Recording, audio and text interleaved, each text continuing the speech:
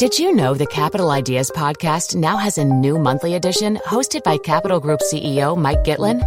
Through the words and experiences of investment professionals, you'll discover who was their best mentor, what's a mistake they made that changed their approach, and how do they find their next great idea.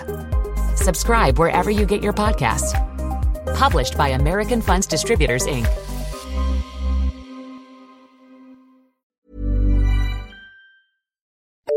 The FT.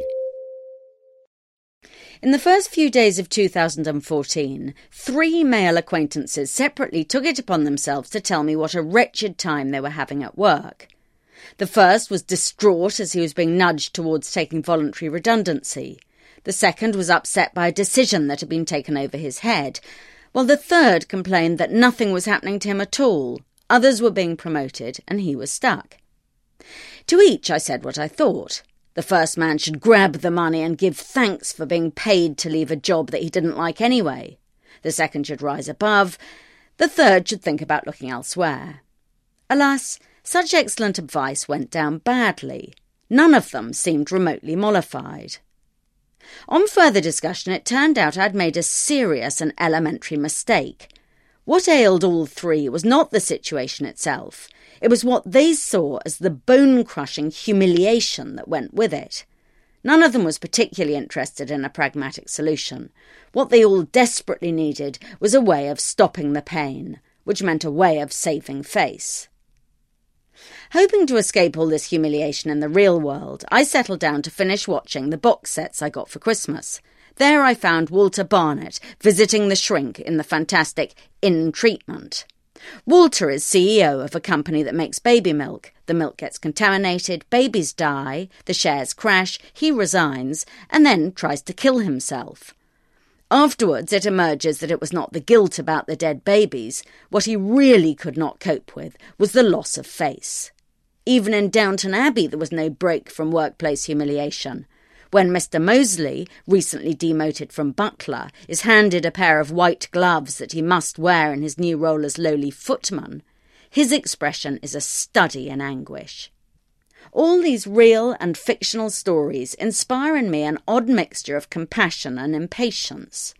I can see the pain is intense, but it leaves me wanting to shout, "Get over yourself!"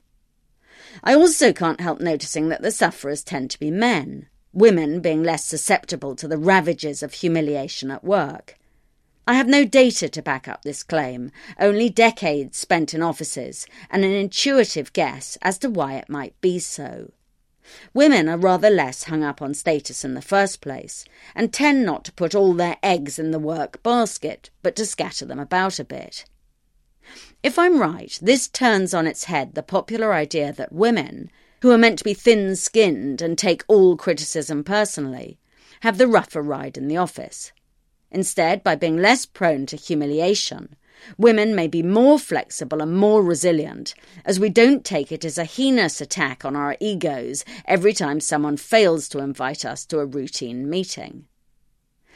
Not only is humiliation painful, it's also pointless. Unlike guilt or shame, both of which have a clear evolutionary purpose, humiliation has none. It doesn't make people behave better. Instead, it leads them to make catastrophically bad decisions. My acquaintance is likely to continue to do a job he hates because he sees humiliation in leaving. Mr. Mosley would almost rather have mended roads than be humiliated by demotion at Downton. And as for Walter, he takes the ultimate dud decision in trying to end his life. As well as being painful and damaging, humiliation is also needless. The sufferer is in turmoil at the thought of his reduced status in the eyes of the world. Yet the world is generally too busy worrying about its own status to bother much about the slights being received by anyone else. So what's to be done? A first and obvious step would be to stamp out nasty work practices that are expressly designed to humiliate. So no more public blaming, no black bags on desks, no shouting or bullying. Yet that alone would not solve the problem, as humiliation doesn't just come from uncivilized management, but from the human condition itself. The answer is to give the emotion the sort of image makeover that has recently been given to failure, which is now deemed to be not only normal, but a prerequisite for success. Every business school should teach case studies in which people get elbowed out of jobs, passed over and shamed. There's a desperate need for humiliation role models. And luckily, I have the perfect candidate. When Nigella Lawson gets tired of teaching the world how to make maple buttercream cupcakes, she could teach puffed-up MBAs how to deal gracefully with even worse humiliations than the largish ones that are certain to come their way. For more downloads, go to ft.com/podcasts.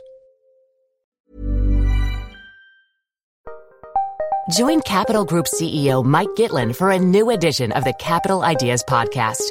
In unscripted conversations with investment professionals, you'll hear real stories about successes and lessons learned, informed by decades of investment experience. It's your look inside one of the world's largest asset managers. New episodes are available monthly. Subscribe wherever you get your podcasts. Invest 30 minutes in an episode today. Published by American Funds Distributors, Inc. The latest episode of the Next 5 podcast is all about AI and the business travel sector. I speak to Tim LaBelle, Head of Product for SAP Concur Spend Solutions. We'll have so much data that our travel will be safer. Shelley Fletcher-Bryant, VP of Advito. AI can certainly contribute to more eco-friendly travel practices. And author and public speaker Theo Lau. AI can help us predict when it will be a peak travel, more delays, cancelled flights. Listen to the full episode of the Next 5 wherever you get your podcasts. Enjoy.